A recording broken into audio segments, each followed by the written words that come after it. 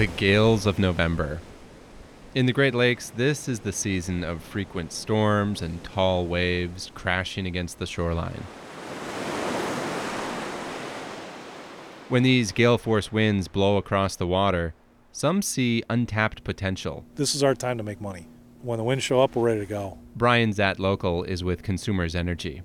At the Lake Winds Energy Park in western Michigan, he monitors 56 wind turbines scattered across 35 square miles of rolling hills. You know, we're going through an orchard currently. We've got apple, peach, pear, nectarine, those sorts of tree fruits. The turbines rise high above these orchards. They're almost 500 feet tall at the highest point of the blades. Anytime the wind blows around 7 miles per hour, those blades start turning. And when they do, the turbines generate electricity that feeds into the grid through underground cables. What really ends up happening on the grid is on high wind days, you'll see natural gas fueled generation plants back down and not fire as hard and generate as much power. You'll see coal plants get turned down and not fire as hard. And the concept is that you're displacing the fossil generation with a renewable asset generation. Backing off those fossil fuels during high winds is a step towards Michigan's goal for carbon emissions. The state wants its carbon emissions at net zero by 2050. 5 of the 7 Great Lakes states have set similar goals. And here, at the Lake Winds Energy Park, just a few miles from Lake Michigan, the conditions are really good for turning wind into energy. Just geographically, with prevailing wind patterns, having that open space behind is a big deal. As you go inland, literally the roughness, if you will, of the earth tends to slow the wind speeds down. So terrain, trees, etc. tend to slow it down. Now, one place totally free of those wind barriers is out in the open water. Offshore wind turbines are popping up in ocean waters off the east and west coasts, but why don't we see any in the Great Lakes? Is there a tremendous resource? No question. But people, I don't think generally want to see them right now offshore, which is a challenge. We would have to change hearts and minds around that for sure.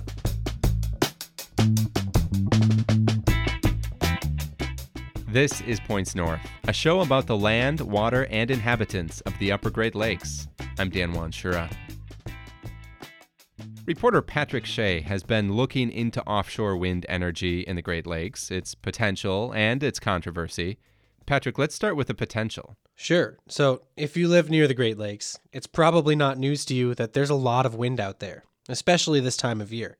Now, obviously, we're not going to convert all that wind to energy, but if we did, it would provide a huge portion of the electricity used in the Great Lakes states. Okay, put that into context for me. How much electricity are we talking about here? A whole lot. A report last year looked at expected electricity demands by 2050. Using data from the National Renewable Energy Laboratory, it found that in Wisconsin, there's enough offshore wind to provide almost 30% of that demand. And in Michigan, it's closer to 2/3. 2/3. Wow, that is a lot of energy. So, again, why isn't anybody capturing it? Why no turbines in the lakes? Well, they could be coming soon. The first ever offshore wind project in the Great Lakes was officially approved this summer. It would be the first of its kind. 6 turbines located about 8 miles from Cleveland, right in the waters of Lake Erie. It's called the Icebreaker Wind Project, and it could pave the way for more wind turbines in the Great Lakes. But that's the last thing some people want to hear. Mark my word, once they put one in the water, it will just continue on and on and on until all the lakes are filled. They're not going to stop. Sharon Trembath is from Evans, New York, about 20 miles south of Buffalo. She says she's been defending Lake Erie for most of her life. I'm 77. When I was 16, my brothers and I helped stop the gill nets in Lake Erie. I've worked on the pharmaceuticals being dumped into the lake. I've worked on phosphates. We fought Procter & Gamble back in 1989. For Sharon, protecting the lake doesn't just mean trying to stop things from happening. It's hands-on, too. For the past 40 years, I've been the Lake Erie coordinator for the International Coastal Cleanup. I have 2,000 volunteers from Presque Isle, Pennsylvania, up to Niagara Falls who clean up the shoreline every year. I call it the Great Lakes Beach Sweep. Okay, that's my life. Sharon says all that activism comes from her lifelong relationship with the lake. She says living near Lake Erie has given her a deeper appreciation for the natural world. I live about 500 feet from the shoreline. Today, it's perfectly calm. It's absolutely beautiful. It matches any Caribbean place I've ever been to. tomorrow, Lake Erie can kick up in a minute. It's the shallowest of the Great Lakes, so it can kick up to an amazing storm. Sharon loves looking out at the lake in any weather, and she enjoys seeing it change. But now, there's another change she doesn't like seeing. One thing that's really aggravating, we can see the turbines over in Canada. Lake Erie, where I live, there's a 20-mile span from Sturgeon Point to Port Avenel. And when we look out at night, we can see the red blinking lights, and it looks like Christmas lights. And every year there's more and more and more.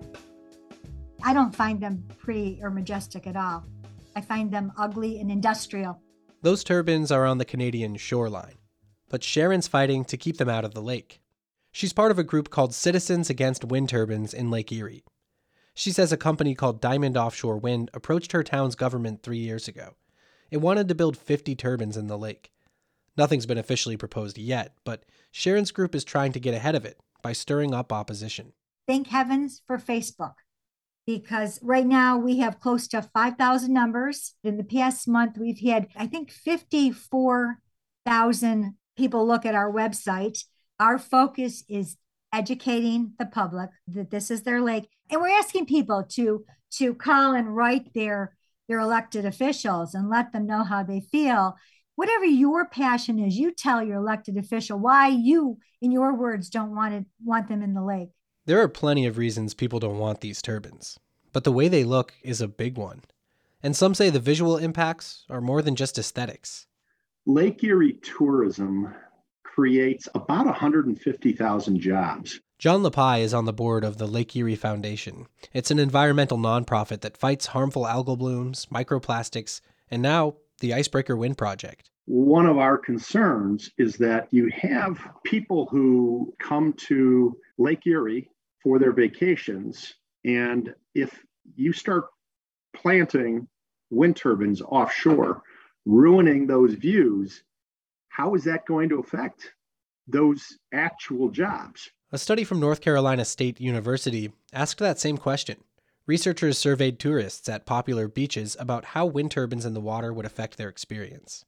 80% of respondents said they either wouldn't come back to the same spot for vacation, or they'd expect an unrealistic price drop to make it worth their while. LaPie says the same could be true for Ohio. Sandusky and the Lake Erie Islands, Cedar Point, all those places along the lake are dependent upon Lake Erie for tourists. So that was a pretty telling study for us in terms of vacationers' attitudes. Now, the Icebreaker Wind Project has been approved, but the Lake Erie Foundation is still trying a long-shot legal effort to stop it.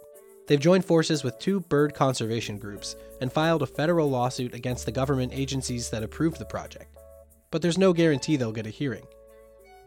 And that brings us to birds. Some people are worried the turbines could kill migratory birds flying over Lake Erie. But the National Audubon Society has actually voiced its support for the Icebreaker project. It says almost 400 species of North American birds are threatened by a warming climate, and that wind energy could help limit that warming. But when it comes down to it, it's hard to say exactly what the impact will be on birds before the wind turbines are actually in the lake. Not everyone who loves the Great Lakes wants to keep them turbine-free. Like Sharon Trembath and John LaPie, Jade Davis has spent most of his life near Lake Erie. So I was born and raised in Cleveland, Ohio, actually. So I definitely understand that, aesthetics and the relationship people have with the Great Lakes are real things to take into context. I think everyone involved understands that. Jade is one of those involved.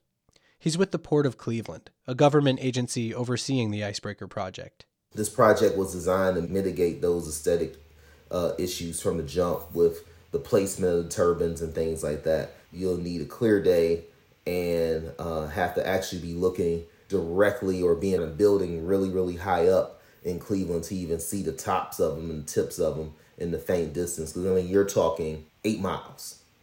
And so it's not going to be like riding down the street and it's just going to be a bunch of turbines there. The 6 turbines will be able to generate a little over 20 megawatts of power during peak production. To put that into context, the Cleveland Public Power System is about 300 megawatts. So these initial turbines won't provide a huge portion of the city's electricity, but Jade says it's a test run.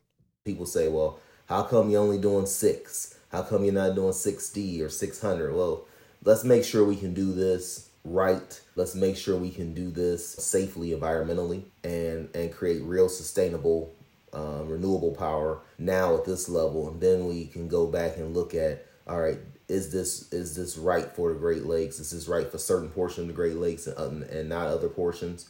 Where, how, all these kind of things. That's what Icebreaker Wind Project will solve for. Jade says this project has been a long time coming. It was first discussed in the early 2000s, then officially proposed about 10 years ago. But it faced legal opposition, especially from lakeshore residents and boaters. It wasn't until August of this year that the Ohio Supreme Court finally gave the project the official go-ahead. I personally am just excited to see the real push towards innovation, and then also the opportunity to create a hub here in Northeast Ohio for onshore and offshore wind and technologies. We have the people, we have the logistics, and so why not here? Icebreaker gets its name from the project's design. The turbines will actually feature a mechanical cone that breaks up ice as it forms around the structure. But the name has a double meaning. This is a pilot project, so it's breaking the ice for offshore wind in the Great Lakes. And there's a lot of interest already. Right now, a bill in Illinois will set up a council to study offshore wind potential near Chicago. And a study like that is already underway in New York for Lakes Erie and Ontario. That kind of study happened in Michigan more than a decade ago. But there's still no offshore wind turbines anywhere along Michigan's 3,000 miles of lakefront. Skip Pruss is the former head of Michigan's Energy Department, and he chaired the state's Great Lakes Offshore Wind Council. I asked Skip if he expected to see some turbines in Michigan waters by now. By now? Yes, probably. But we got a proposal that really it was sort of like a atom bomb. In 2010, a company called Scandia Wind proposed a huge project off the shore of western Michigan. It received a lot of public backlash and never came to fruition. Because it really catalyzed interest and opposition to offshore wind from people who live on Lake Michigan. And with respect to lakefront property, some of the most valuable property in the world, people who own it have money, they have influence, they can retain lawyers and consultants to fight offshore wind, and they will do it. And if this is getting repetitive, wind farm proposed, public outcry, Skip says that's pretty much been the story so far. The barriers are not economic, they're not technical, they're social and political. The biggest environmental and social and political challenge that the world faces, that all of us face, is climate change. And so we have to accelerate this clean energy transition, and community opposition is a huge, huge impediment. He says there's one thing that might change that, and it's simple. It's time. And he gave an interesting example of how that can happen. The most ubiquitous technology that is everywhere you go, are wires and poles. Historically, there was opposition from farmers to rural electrification. Even though it was provided such an incredible life-changing benefit to them, they did not want those poles or wires on their properties. But Skip says, over time, that opposition fizzled out. They are everywhere, but you don't see them anymore. And, is that happening with wind farms? It's true. Poles and wires are everywhere now, and I don't usually think about them. But maybe it's different when you're talking about the Great Lakes. Offshore wind could produce a lot of electricity and lower carbon emissions. But the tricky thing is balancing that against the value of an unimpeded view. What's it worth to look out at the horizon and see nothing but sky and water?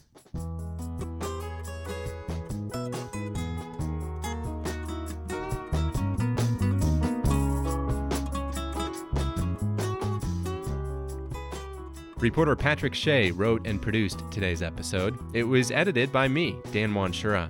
Additional editing by Peter Payette and Ed Ronco. Music by Alex Figueira, Ketsa, and Hans Troost. Special thanks to Grant Ashley from WBFO in Buffalo, New York for help with this story. For more stories from all over the Great Lakes, listen and subscribe to Points North wherever you find podcasts.